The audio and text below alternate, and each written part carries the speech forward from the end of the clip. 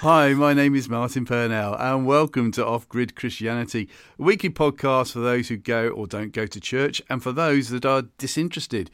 Our email address, should you wish to contact us, is ogc@accessradio.biz, and check out our Facebook page, Off Grid Christianity. On today's Off Grid Christianity is a DJ who is based in Cleveland, Ohio, and is helping teenagers to find and use music as a way of improving their life. But how do you do this? What is cipher-style pedagogy? What is butterfly jetpack in relation to a children's hospital in Cleveland? So many questions to ask him, and how he got his name Doc as well. It gives me great pleasure today to welcome DJ Doc Harrill. Doc, thank you for joining us today. Got so much to ask you, as I've already said. You're based in Cleveland, Ohio. For those who don't really know where Ohio is in America, whereabouts is it, sir? It's the heart. So if you look at the country, it's right where the heart would be, and it's kind of shaped like a heart. And I just feel like the people here, we have heart. So yeah, come visit Ohio. That's a good answer. Cleveland, what's it famous for? Well, I mean, outside of LeBron James, and the stoplight was invented here. Was it the stoplight? Yeah, and the traffic lights. Traffic light was invented here. Was it? Cleveland's a good city, man. It's a good city. Well, we'll hear more about why you're involved with Cleveland later on, if that's all right. But before we do that, we need to know more about you, good sir. So the usual 5 questions. If you're sitting comfortably, fingers on the buzzers, no conferring. Let's go. If you could invite anybody from history, Doc, for an evening meal, alive or dead, so that you could ask them questions, who would it be? Yeah, I think there's so many that I would like to sit with. And I think, there's one person that I guess the reason why I chose to mention this person today is sometimes I feel like I'm the Mr. Rogers of hip hop in a way because of how we use hip hop in our youth programming. And I would love to. Every time I watch one of Mr. Rogers' documentaries, the ones with him in it, the ones that have actors in it, I find myself crying at the end. And it's just something about the way that he perceived television and channeled it directly toward that one student, that one child that was watching, that maybe was afraid of something that day. And that's who he was speaking to when he was on screen. And I just felt like the diligence that he had to like be a TV star that you wouldn't quite expect. And I grew up watching Mr. Rogers too. So intrigued by who he is and what he's done. So, I would just really like to ask, just kind of like go behind the scenes with him and ask questions on how things actually worked. And I'm going to know how many hours he stayed up late at night preparing. I know that this is interesting to me because as a hip hop artist, I found myself over the past 13 years, writing songs for my hip hop summer camps, writing songs for the projects that I was like doing in a school. And I know that Mr. Rogers also wrote a lot of the songs that would be sung in the show. And that's a lot of writing for someone to do. You don't think of a musician. You think of a musician making, an album and putting out albums, doing concerts. You don't think of a musician writing songs to be sung on their own TV show, or like me at the drug treatment center working with kids, just to inspire them. And so, I just felt like totally 2 different styles of artists, but I felt so connected to him as an artist. And I just would love to sit and talk to Mr. Rogers. Well, do you know what? Most people I would have thought in England and Europe and the rest of the UK would say, don't think I've heard of Mr. Rogers before. And we most probably hadn't, because he obviously didn't come over this way. Yeah. But 2-3 years ago, there was a film by Tom Hanks where he played Mr. Rogers. Yeah. And that's when we first found out who he really was. And what a man he was. Absolutely brilliant. And he was a Christian as well, wasn't he, apparently? Yeah. Good answer. I know, man. I can't remember the name of the film now. What's his catchphrase? Tom. Won't you be my neighbor? Oh, was that it? That's Right. it. Yeah, It's yeah. something like that. It's Today in a Glorious Neighborhood or something. The film. It's worth checking out. Tom Hanks. Anyway, it's a brilliant Yeah. film. Brilliant film. Thank you for that. Good answer. I haven't had that before. You're welcome. Question 2. Who is your favourite biblical character or favourite biblical story or favourite parable? Yeah. So I think one of the stories that captured my attention when I was a kid, when I was a teenager, and now even as an artist, the David and Goliath story. Yeah. So it's like you got this, I don't know, what was portrayed as just this like runt of a kid that really didn't have maybe a chance. And of course, there's many ways you can look at the story and read the story. But the way that I grew up reading the story was, he didn't really kind of have a chance, but he picked up this stone and flung it at the threat that was there. And I'm not one to condone violence, so I'm kind of using the story in a metaphorical way. Yeah. That I think for me, as a hip hop artist, I started thinking of the songs I would write as stones that I was just picking them up to throw them at to make a difference in the world around me. And I know that early on in my career, I tried so hard to be cool, to write some rhymes that people would like. And it's just sharpening those skills over and over and over again for years. And then fast forward in my late 20s and in my 30s, I started getting to a point where I remember this one particular day when I actually didn't write a song for almost 10 years. I was doing more music than writing lyrics, and as a rapper and as an MC. And so I started getting some opportunities, situations where I thought, I can write this song to try to make a difference. And I just picked up another stone and just threw it. And it was kind of like riding a bicycle in a way. I didn't know if I'd be able to do it like I used to. But I found I was actually better. And the older I get, and I tell this to older MCs now all the time, is the older you get as a rapper, you think you're going to be respected less because hip hop is all about the young sound. And, but actually the older you get in hip hop, then the more wisdom you have to share and the more styles you've heard and tried. Yeah. Like I've heard so many more styles than my young students now. Like they're caught in only the current style, but I have so many styles I could pick from. And, so yeah, I think that's one of the stories that's impacted me, just to have the confidence to say, I don't really know if this is I don't really have a chance to like end racism, for example, but I have a chance to write a song and share it with some people in my community. And you know what? I'm going to go ahead and pick up this stone. I'm going to fling it out there. And maybe God's going to be able to do something with that and make a change where change is needed. Yeah. So. Question 3. If you were Prime Minister for the day, or I'll tell you what, you can be President of the United States for the day. How's that? Oh, good. Because I was going to say, what's Prime Minister? I never heard of that.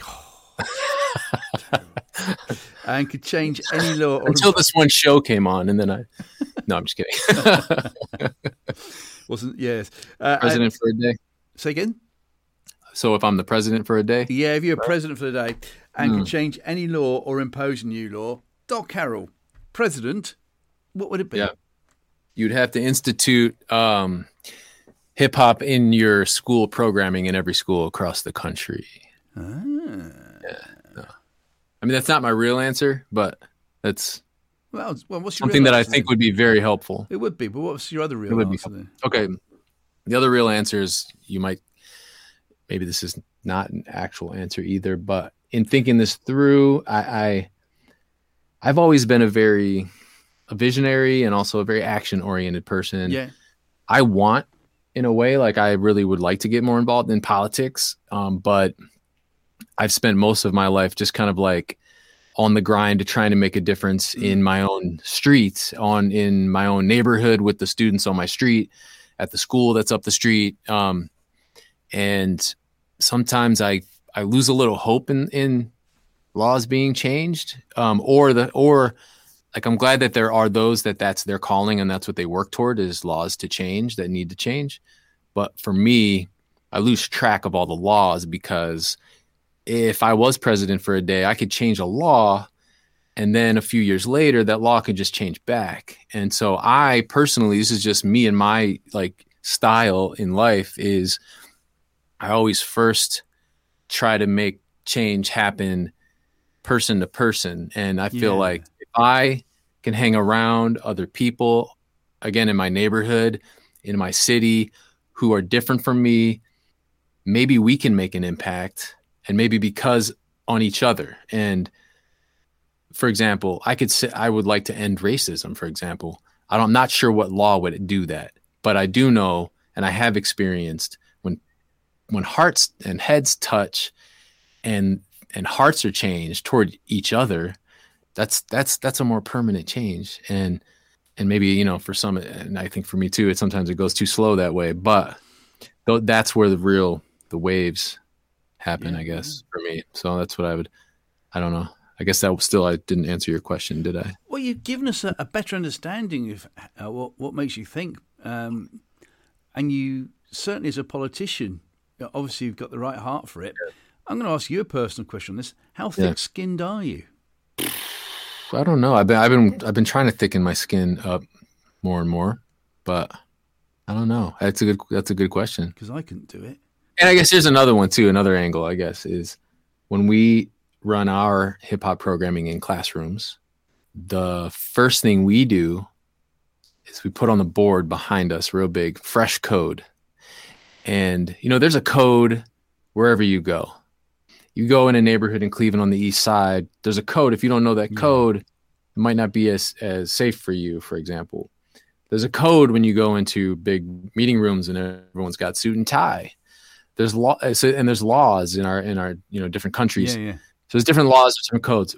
And what we do, there's even laws in schools. But the first thing we do when we meet a new group of students is we say, yo, we want you to make the code, because if you could write the rules or laws for this classroom and create your own community here under these laws, that's going to make this a fresh, vibrant environment that you want to be in, that you feel safe, you feel loved, you could grow, you could be productive. Yeah. What would those be? And I think maybe there's something said there is can we let some of the young people make some of the laws? Maybe that would help us. Well, it was certainly open to debate on that one. You're the president. You know, I'm just I'll just be your press secretary. Yeah, whatever you say, Mr. President, I'll do it. Question 4. Outside of family events, what has been your most enjoyable day out, please, Doc? Oh, yeah. This year, actually, I was able to go on a writing retreat with a good friend of mine. Got to shout him out. Quill the Messenger is his name. And we got away for 2 days, and we just spent some time in kind of quiet. Yeah. But then, of course, we had our beats in our headphones. And it was just a writing retreat for us to, as artists, be able to reflect on our artistry and our message and what we're trying to put out into the world, and just kind of delve into our history. And it was a lot of just quiet, and him and I got to connect at meal times during the day and check in on what we were thinking and what we've been creating. And yeah, I love the quiet, and I love to be able to have time to actually like write. And I don't always have that as a nonprofit founder, an artist. I don't have enough time to write. So I love that. Brilliant. Great answer. Yeah. Thank you. Question 5. What has been your most embarrassing moment then, please, Doc? Most embarrassing moment. I remember it was after I started our hip hop program, and we ran our first hip hop summer camp with a group of kids in my neighborhood, ran the performance a couple blocks up the street from where I lived. This was in a neighborhood called Glenville in Cleveland. Now, I was the only white person that lived in the houses and among the neighborhood. Mm-hmm. We're right next to a college, so usually a lot of times I would get mistaken as like a college student or something like that. And so we're at the farmer's market, and I think probably the only white person there. But what I was doing that day was we got a chance to let our students perform. And so we had all of our students from the camp. It's our first camp. I was so proud of them. Like, they're going to share their song they made about community vitality and what was fresh about our neighborhood. There's all these like vendors out there, like grandmothers from the neighborhood that grew strawberries in their yard and they're selling their strawberries. You had someone selling mushrooms and vegetables at the market. And I was kind of a newcomer to the neighborhood. This is a historic, just amazing African-American history neighborhood in Cleveland. Also with a lot of economic challenges. And we threw this hip hop camp for the students in the neighborhood. And at the show, like I said earlier about Mr. Rogers writing songs, I wrote a song, the theme song for our camp. And our camp was called Fresh Camp. I wrote a theme song. So it was the Fresh Camp theme song. It was all about the neighborhood and the students. And it was just kind of to open up for the students and then let them have at it. I think it was probably the first time as a hip hop concert at this farmer's market in a while. And I performed the song. I get done. I'm introducing the students. And then here comes the head of the market to come over to me. And she says, hey, some of the vendors, they want to have a word with you after you're done, your show's over. And I was just like, what? Like, about what? She was super concerned. She was like, they, think that you said the N-word on the microphone. And I'm like, yo, like, here I am, just like loving on these kids, performing a song that's literally, if you hear the song, you probably might say, yeah, that was the Mr. Rogers hip hop song. And at that moment, I thought, I guess like it just made me stop. And I'm like, how many of my neighbors here like heard that or thought they heard that from me? And what do they think of me? And there's no way for me to kind of just reach in and say, oh, dump button. Like, no, like you didn't really hear that and get our relationship back on new ground again. It's just, they had this opinion of me now. And, how many other neighbors like in my whole neighborhood think this of me as I walk the streets? And, am I accepted here as the only white guy in the neighborhood and stuff like that?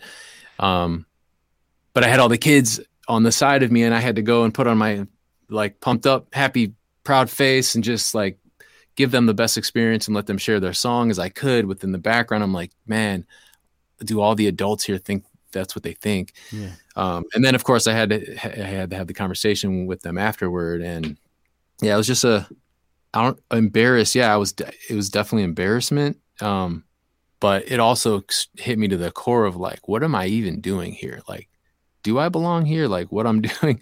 Like, and of course I had to really work through that, afterward and decide and know that just like what I said earlier is like, if you really think about it, this was no big deal. Like this was like that kind of misunderstanding it's child's play to compare to what a lot of my black and brown neighbors have to go through on a normal basis. Yeah. So for me, it's, at the end of the day, it was enough. This was no big deal at all, but it was a big deal for me because I had to look those grandmothers and in the eyes and what was I going to say? Like, and I found myself like, I couldn't try to say, I did not say that because they heard it. Like, there's no way that I can have them unhear it. And so all I could do was just apologize. And I mean, I just wanted to apologize that's what it sounded like. And it makes me just move into the apologies of all the reason of why they heard that and thought they heard that from a white guy standing here rapping in the neighborhood. And yeah, so that was a deep one. And because in hip hop, yeah, it's like that the N-word that we're talking about. Yeah, that is used so often. True, and it is true. It's actually, from my understanding over here, the other side of the pond, is if that word is used by other people who are black, they can use it amongst their own selves now. But right. I suppose the main concern was that because you aren't black, you're white, you're not allowed to use that word. Well, yeah. Well, no. Well, heck no. Heck no. Yeah, I mean, no way, dude. And so what happened I think when you shared what happened? Yeah. Luckily, I had some of the other like neighborhood leaders they knew me and they were kind of able to stand by with me in the moment. And that was helpful. But yeah, we just kept doing it, man.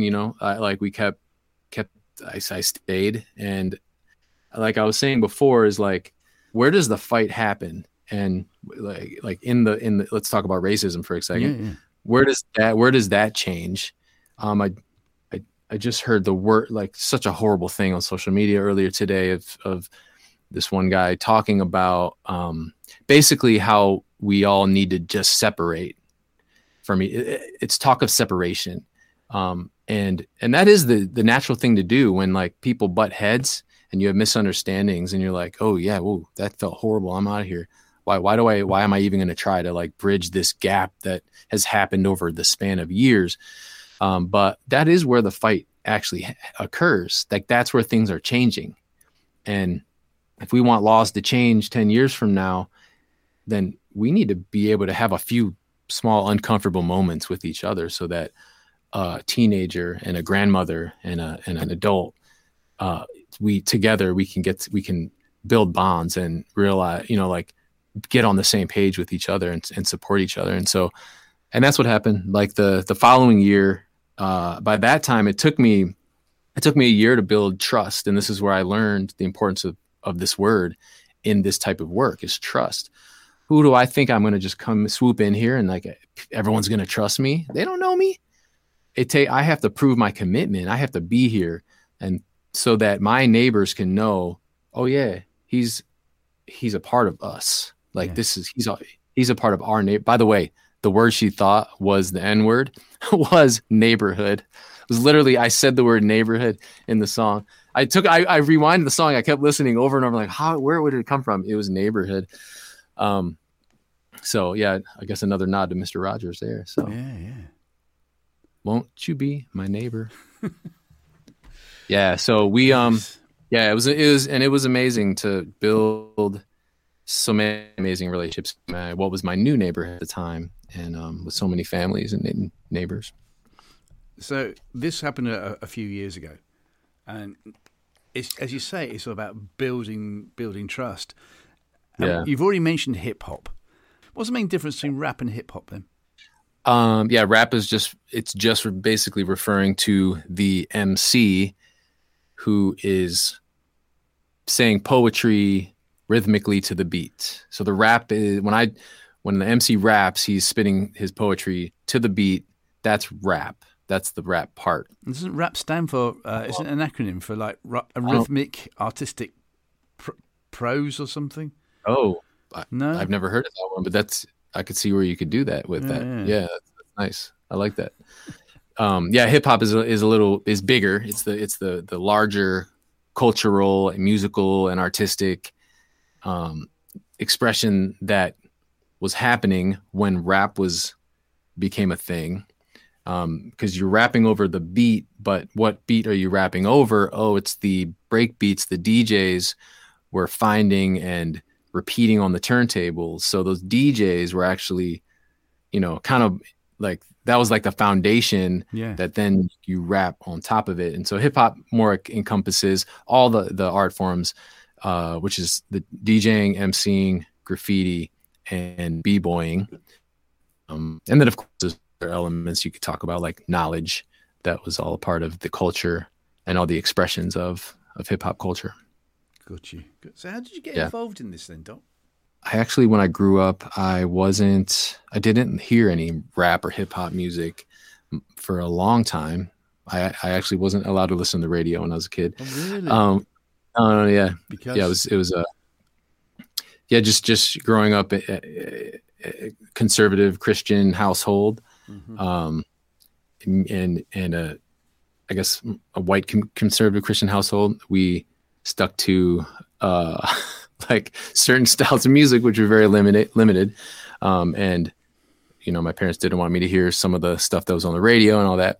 I'm a parent now, so I respect that. You know what I'm saying? But then my cousin snuck. He's like, yo, I was 12 years old. He snuck. He's like, yo, you got to hear this. And he put some headphones on my head, and it was Paul Revere by the Beastie Boys. Oh, yeah. And I just remember hearing that beat so loud in my head, these lyrics like I've never heard like that articulate and passionate of a expression before.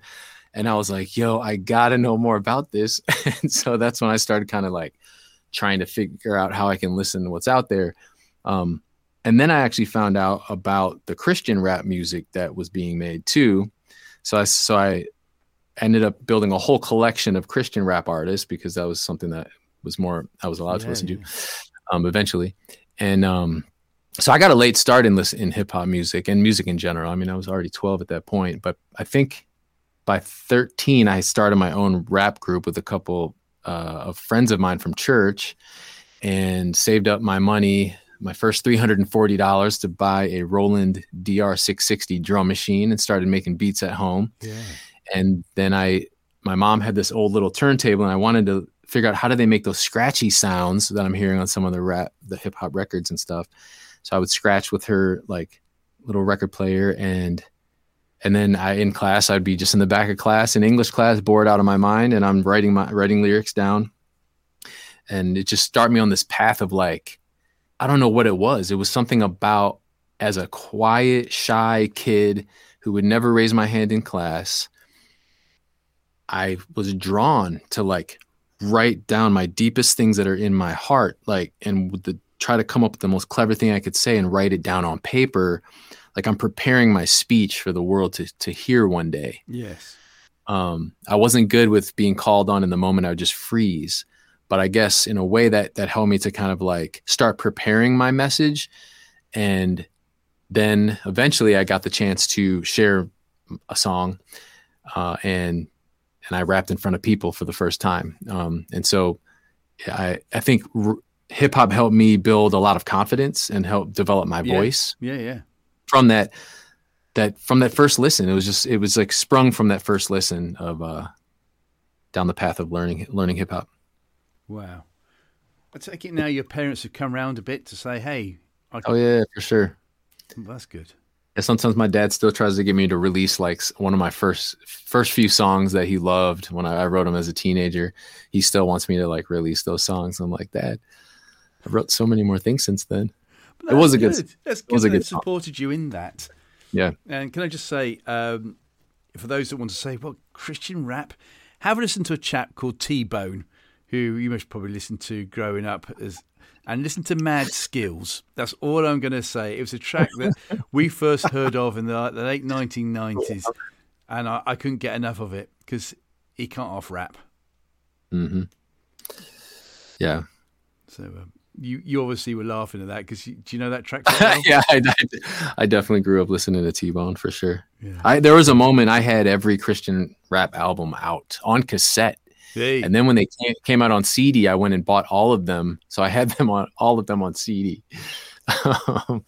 Yeah, I was a Christian rap junkie, I guess, back then. How much of a scene is it, Christian rap, these days?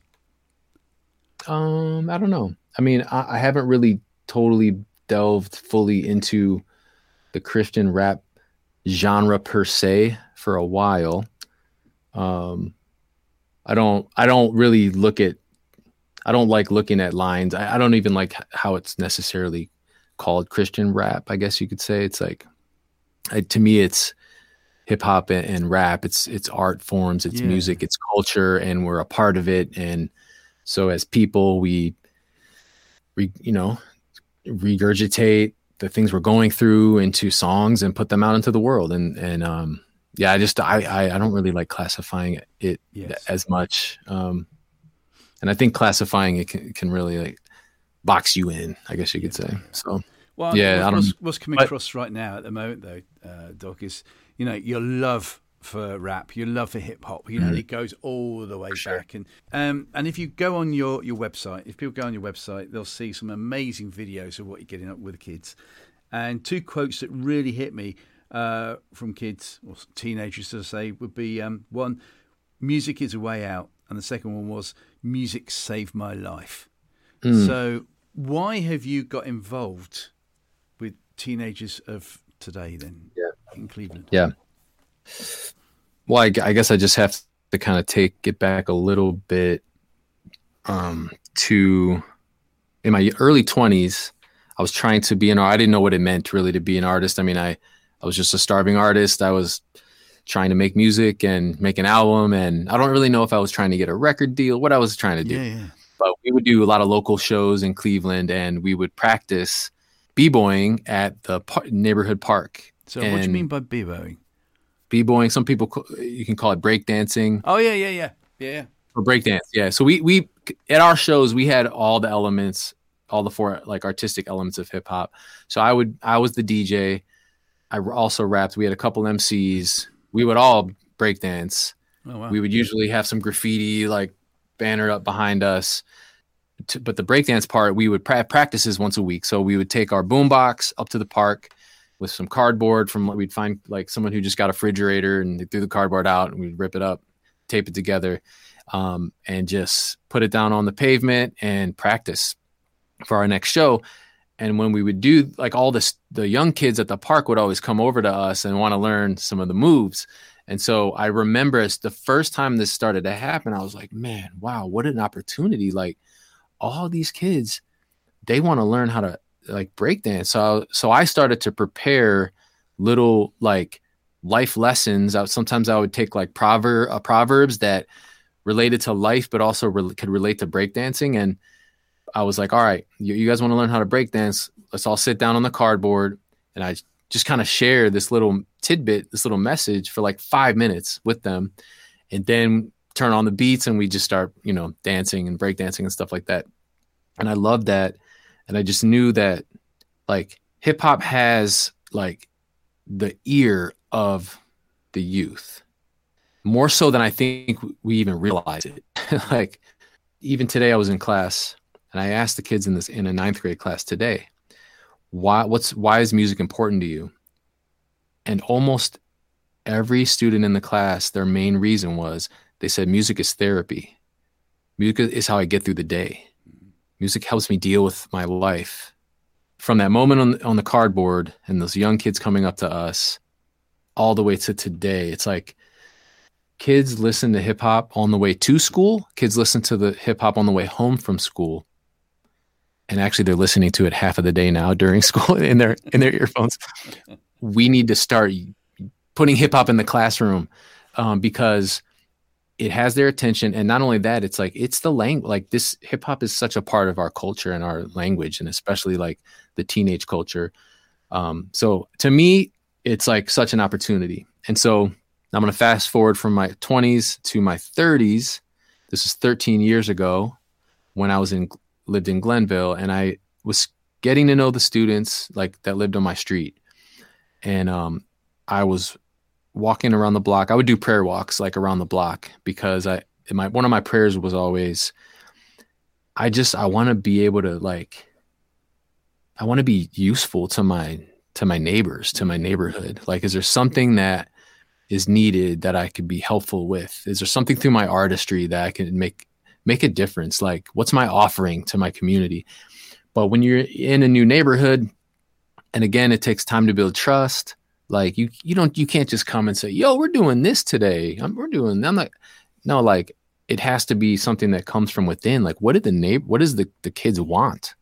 And I guess doing those prayer walks, getting to know the students, I remember this one day when the Community Development Corporation was trying to put out flyers. Every year they put out flyers, how to have a safe neighborhood. And our neighborhood it was very challenging. There was a lot of crime and violence in our neighborhood. And so they had block clubs to for neighbors to work together. And they want to put these flyers on. And I was just like, you're just going to put a flyer on everyone's door that's going to say, call the cops, like, know your neighbor, blah, blah, blah. And so I proposed, I'm like, hey, I think I could invite all the students in our neighborhood, and let's have them create their plan for how they think we can have a safe neighborhood. And I can actually help them write a hip hop song to express their message, that then they could share that to the neighbors. Like, how sweet would that be? Yeah. And so they did. They funded our first Fresh Camp program 13 years ago, and we ran that program, and the students got to make that song. But so, yeah, I think I've always just been drawn through the power of hip hop, like in my own life, and just knowing students, knowing kids. It started with kids on my street, Now it's the kids I visit in schools, and I know the demand. This is what we always say: give them what they want and need at the same time. And so that's what we're passionate about is using hip hop as a platform to help the next tomorrow's change makers. You know what I'm saying? To develop them and help them grow in their leadership. So that's how it started all those years ago, then, by you thinking you could help out in the local community with hip hop. Yep. That's how it started. Yeah. Wow. And then what happened then? Once you got it up and running, what happened next? Yeah. So 13 years ago, we did our summer camp program the first summer. And in my mind, I'm like, whoa, that really worked. Like, we got to find, I have to find, yeah. We learned some lessons along the way, learned how to pronounce my words better. But I was like, I need to figure out how to find funding for next summer's camp. And keep in mind, like, I was a starving artist. My craft is making music and working with and in student engagement, but I was never trained to become an executive director of a nonprofit organization. I wasn't trained in finance. I never knew what a grant was at that time. I've never run a fundraising campaign, but I knew I had to find enough funding to do the camp next summer. But then the students were like, yo, when are we going to get to come over again? They didn't want to wait till next summer. They wanted something like right now. And so I was like, oh man, we got to figure this out quicker. And so I started an after school program just for a few students on my street. At that time, it was in my house. I had my studio in my house, and they would just come over, and I created our first program at the time, which was for us to interview our neighbors. And then we came back together and said, all right, what were their stories? What did they say? Yes. How could we tell their stories? And so I commissioned these students to write songs about our neighbors and to tell our neighbors' stories. And that was the second program. And then a school called and said, we heard about your program. We'd like you to come to our school, a drug treatment center I got connected with. And so I started running hip hop songwriting programs at the drug treatment center. And it pretty quickly, just the demand for it, I never could quite keep up with like funding all the time because the demand is so huge. And I didn't start off wanting to create a organization that would be in multi-cities. I just wanted to create something that was going to be viable for the kids in my neighborhood. And I knew there was enough kids in my one neighborhood. I literally could have just spent the rest of my life serving kids only in that one neighborhood of Cleveland. But then as things grew, it was a huge learning curve to learn how to start a nonprofit organization and do fundraising and grow a team. Well, you say multi-city. Bring us up to speed now. Where are you now? Oh, yeah. So right now we're in Cleveland and in Cincinnati. Both are in the state of Ohio. Cleveland's at the top, Cincinnati's at the bottom. And in Cleveland, we have a standalone studio space where students come after school and we run our summer hip hop programs. We also visit about 6 or 7 Cleveland City schools and run programs in the schools. We help schools build recording studios and then run programming in the school in the studio. And then we just built a recording studio I can't say the actual name of it, we're under contract. So it's a children's hospital in Cleveland that we have a studio that we built, and we're running special curriculum for students that are in there.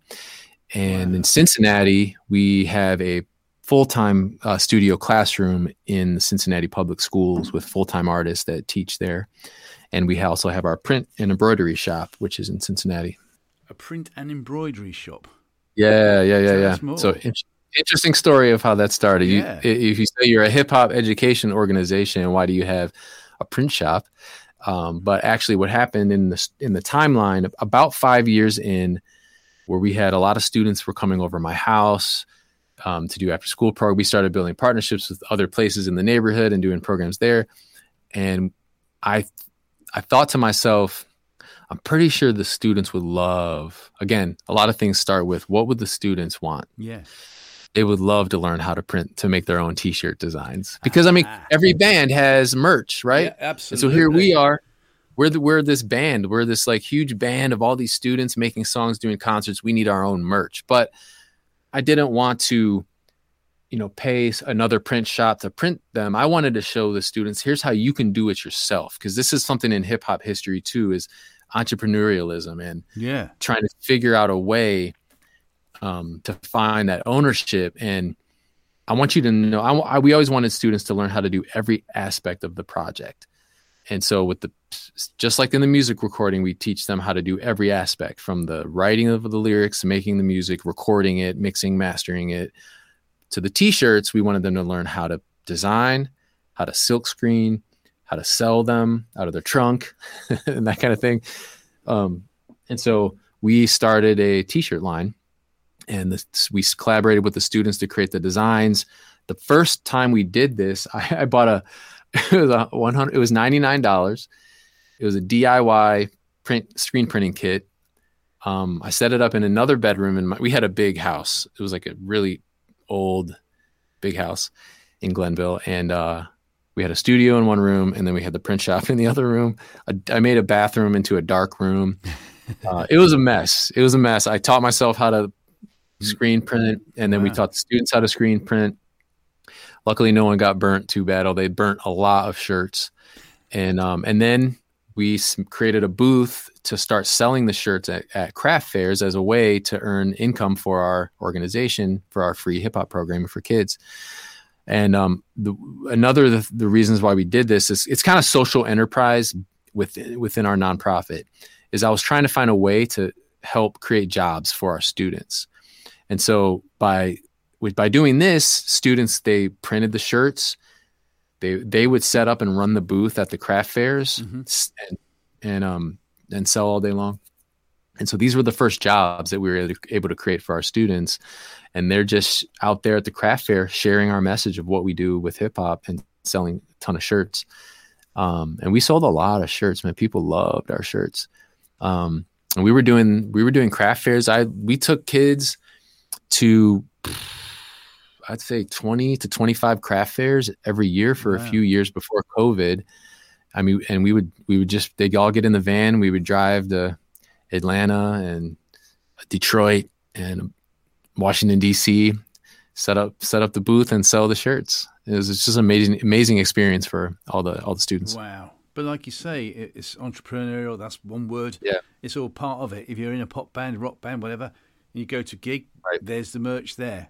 Exactly. Yeah. At the end of it's powerful because you talked about the B-Fly breakthrough earlier. Like I have that shirt. So almost every song we've made, there's a shirt design to go with it, because this is our message. So with the things that we're learning, our teachers and our students are learning together, and they make those theme songs for their lives.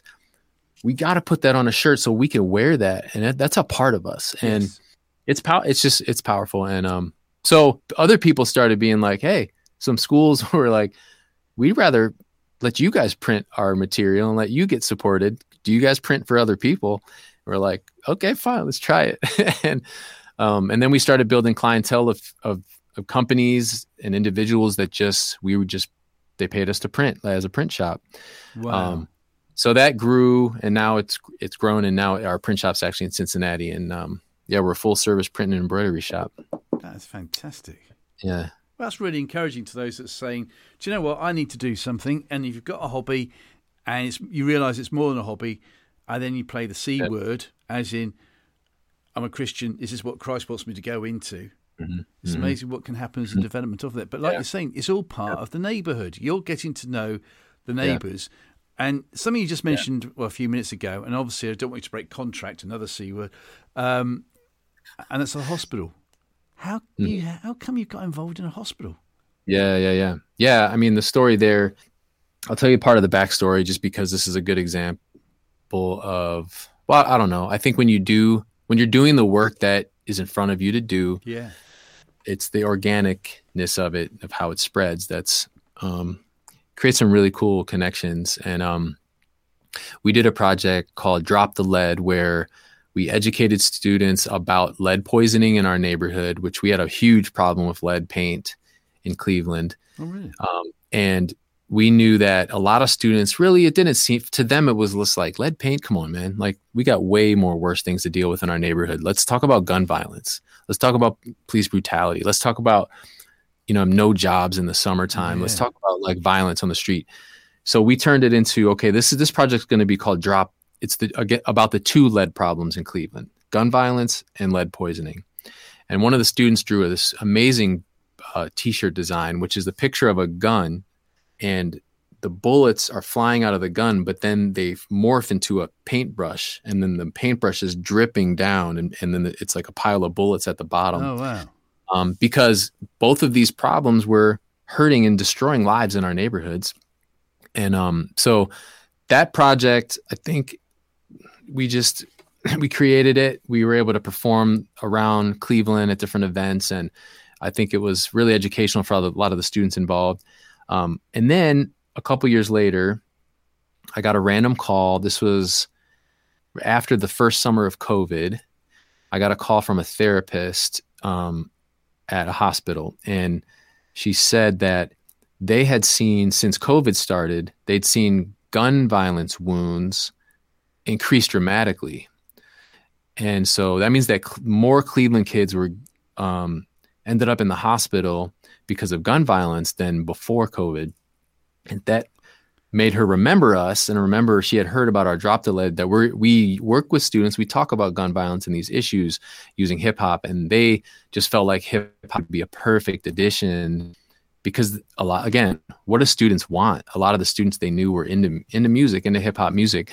And so, yeah, they put a little request together, and we were able to, put that plan in action. And we created a unique curriculum to use with students one-on-one, where our artists, they go in the hospital, they work with a student. And these students are students who have a change in their ability or in their body, like could be from disease or violence or an accident. And so they're living there for a while to kind of get ready, get rehabilitated, learn how to use a wheelchair or whatever it might be. And so this curriculum is using the metaphor of a butterfly and this 3 stages of development, from caterpillar to chrysalis to earning your wings.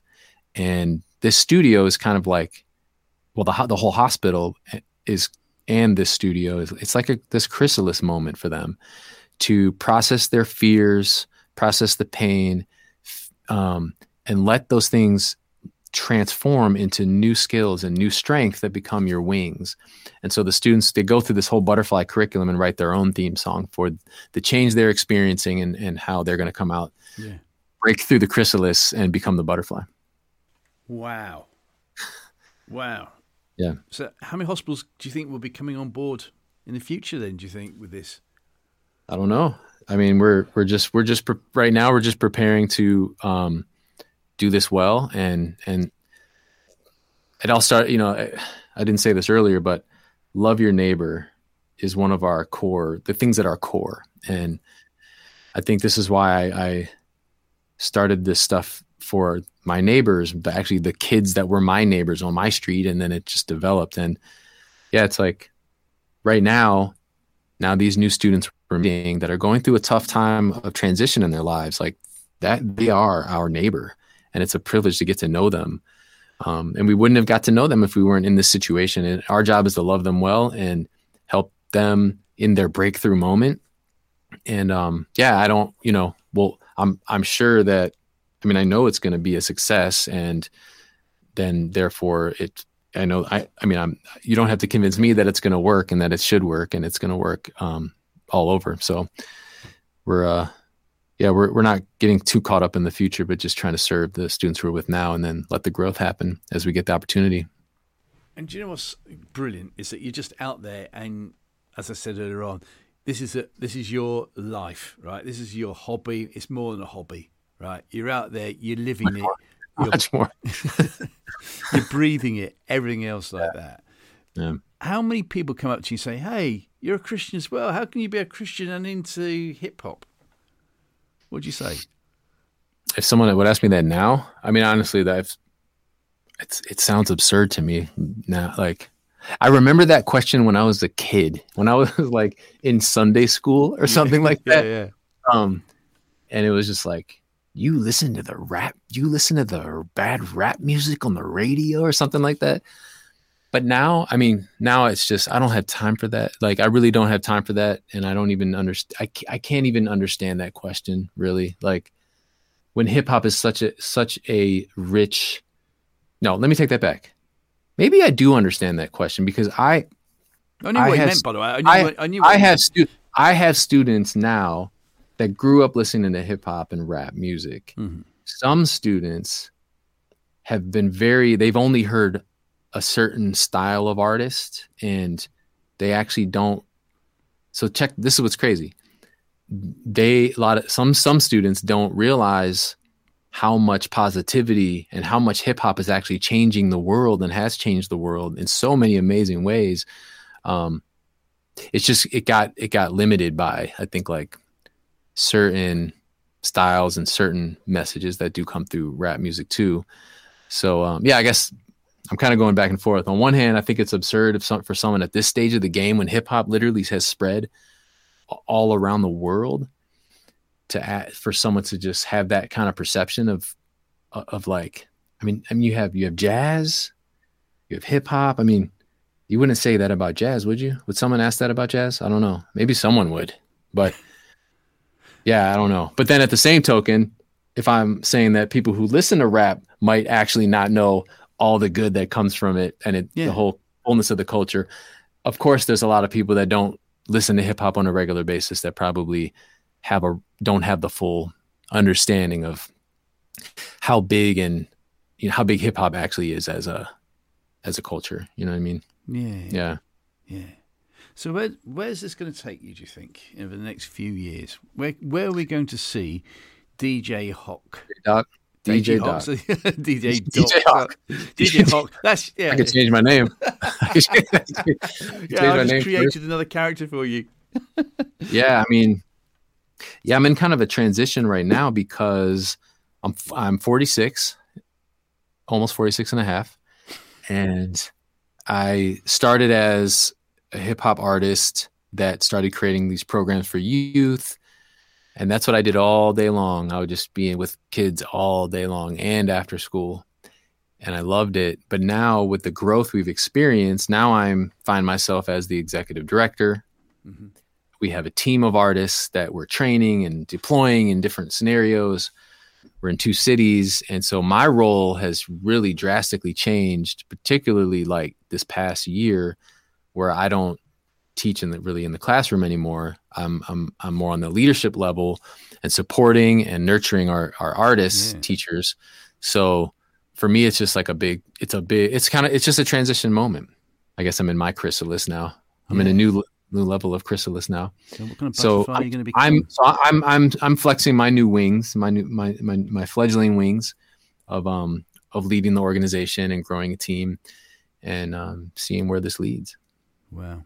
Any ideas where you're going to be flying with your new wings? Yeah, I mean, I think that right now some of our Cypher style pedagogy that you referred to earlier, which is so the learning educational style that we've developed through the years, using a lot of hip hop principles and background and music, is something that we've been pouring a lot of time and energy into to create and allow what we're doing to be able to be spread, and so that we can support other artists that have the heart to love their neighbors, love the students, and support the next. It's basically to support tomorrow's change makers like we do, but don't have the experience that we do using hip hop in the classroom.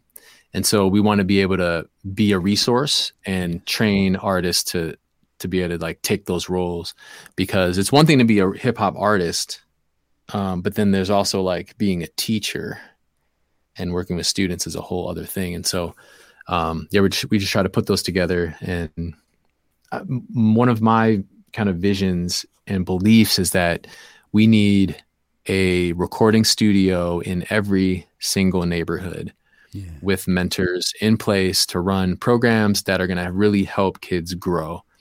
And I think that's starting to happen. You are starting to see recording studios pop up in libraries, in schools, well, now in hospitals.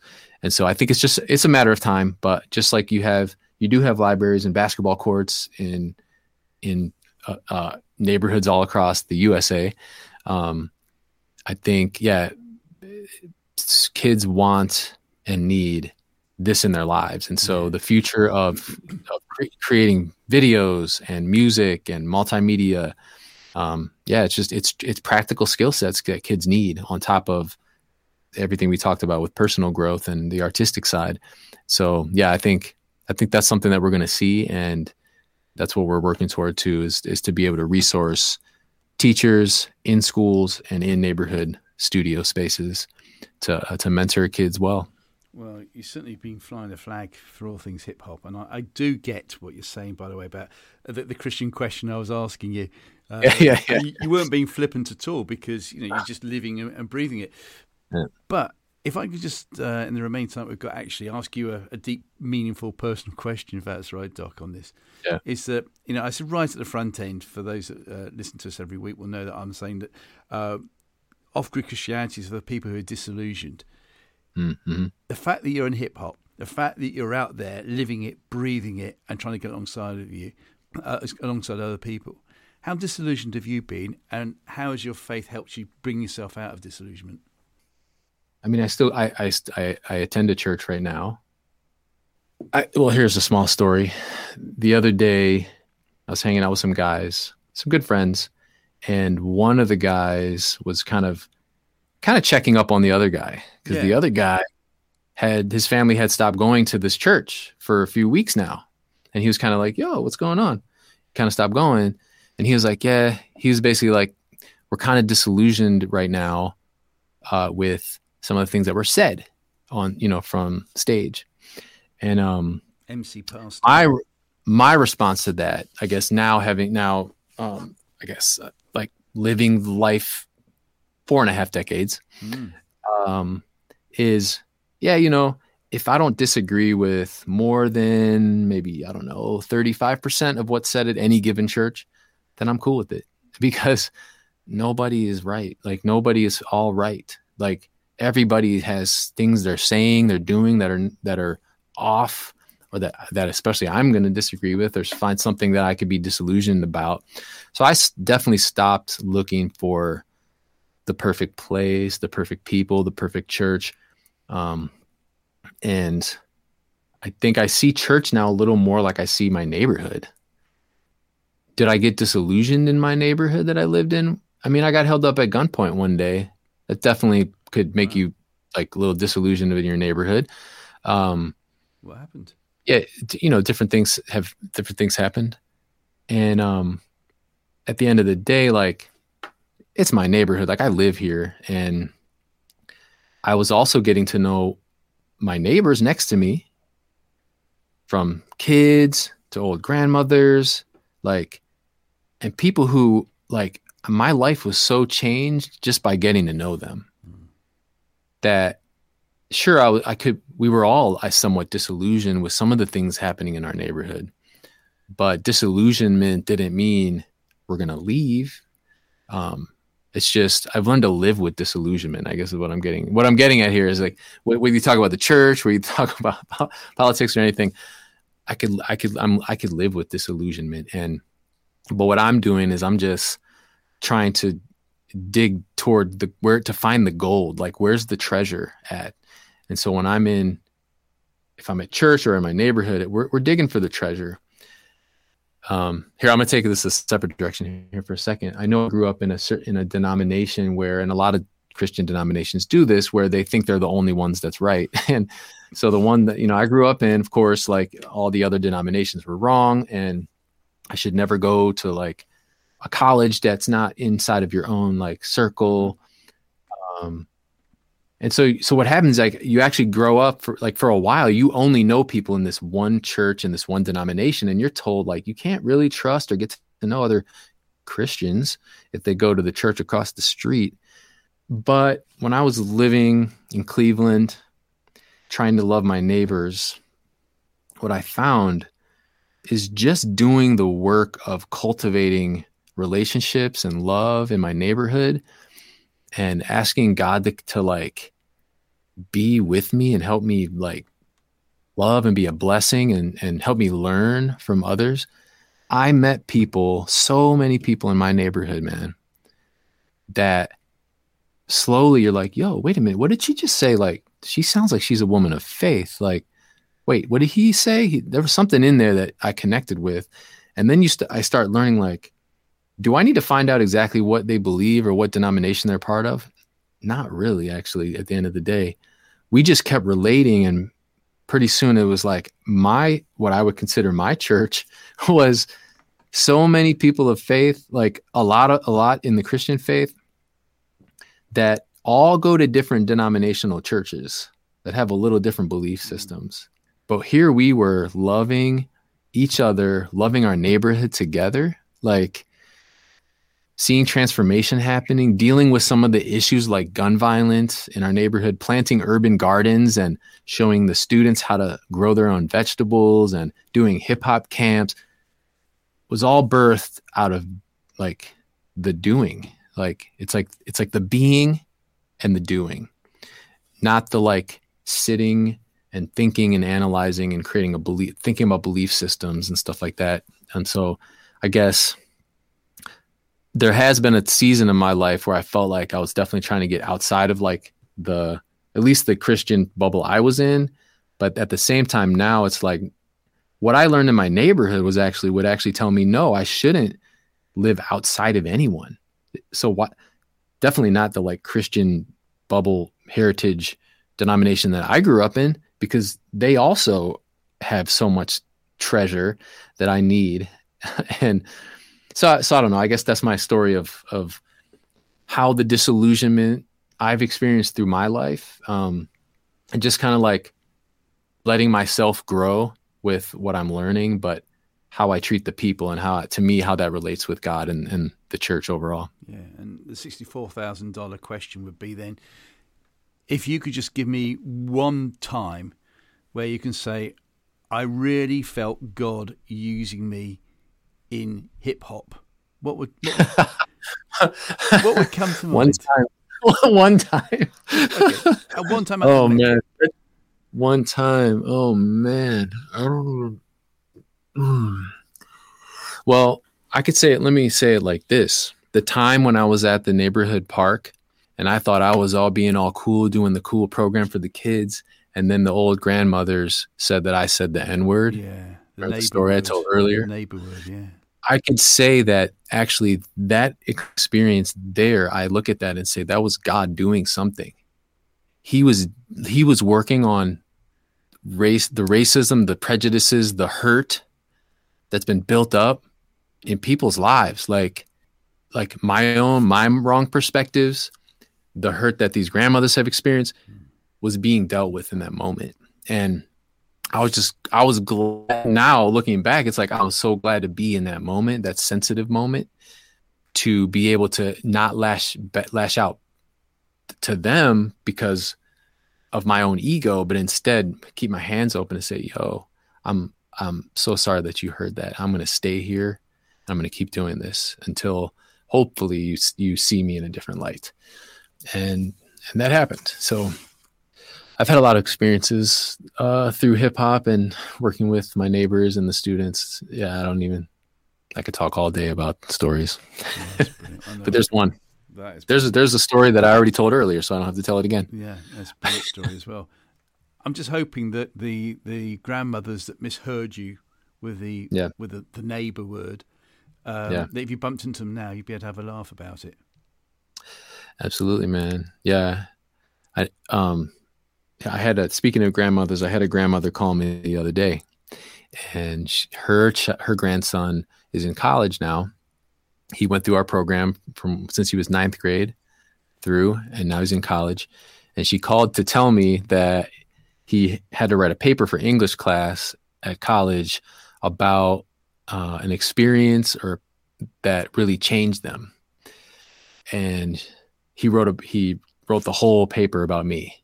Wow. And our relationship of me coming in his classroom and helping him write his first song and how that developed and how it helped him grow as a person. And I know him really well. I've seen such amazing growth, and just that.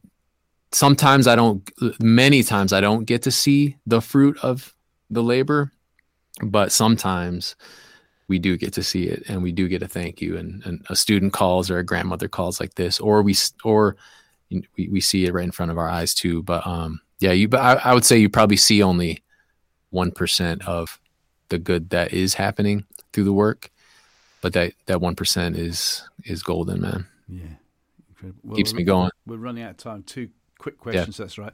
You did mention you were held up at gunpoint. When was that, and what happened? It happened twice. Once I got home late, and this is why I learned not to wear headphones when you come home. I had headphones on. I got home, opened my doors late at night, and I couldn't hear. Someone was coming right at me with a gun in my face. And he pulled me around the back of the house. It was pitch black out, and made me go on my knees. Had the gun like on the back of my head, tapping it on the back of my head, taking the money and phone out of my pocket. And I just got married that year, so I had my new wedding ring. And he's like, take that ring off. And I was like, no way, dude. And I was like, no, I can't get it off. And then I was like, what do I do? I started faking, like I couldn't get it off. And I'm like, no, I can't get it off. And he's like, starts counting down. He's like 10, 9, 8. And I'm like, yo, what am I going to do? I'm still, and I'm trying to act like and I was scared. I was really scared, but I was trying to act like I was like really scared. And I'm like, I can't get it off. I can't get it off. Even though I knew I could. He's like 5, 4. And I'm like thinking, how long should I wait? 3, 2. And then I was about to take it off and he stops counting, and then he just leaves. And, what's crazy is it turns out I found out that he was a teenager that lived right down the street. He actually sometimes would cut through and walk through my yard. One of the other kids in the neighborhood knew him. And yeah, that was a crazy experience because everything in me wanted him to become now the enemy. And I wanted to say, who was it that pulled a gun on me and could pull a gun on my family? I'm looking up and down the street. Yeah. And here I am looking at every black teenager in my street, which everyone was, and thinking, was it him? And it was just like, no, I can't do that. I can't think that. And I had to kind of flip it and say, you know what, man, it doesn't matter really who it was, because the last thing I want to do is sit here and put that on someone else that's not that person. And then when I found out who it was too, I had to prepare myself and say, if I got the chance to talk to him, what would I say and how would I treat him? And I just had to forgive him in my heart and be like, start thinking like, how did he get to the point where when he was 16 that he felt like he had to have a gun and hold up people to gain $85 in their pocket? Because there's actually reasons why he got put in that situation. That's not the situation I was put into. Mm-hmm. And that's something that I think like I really have to grapple with, and we have to grapple with.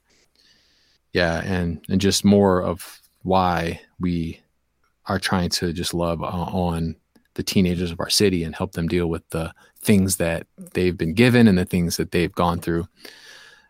So yeah, that was that experience. And what happened to the teenager?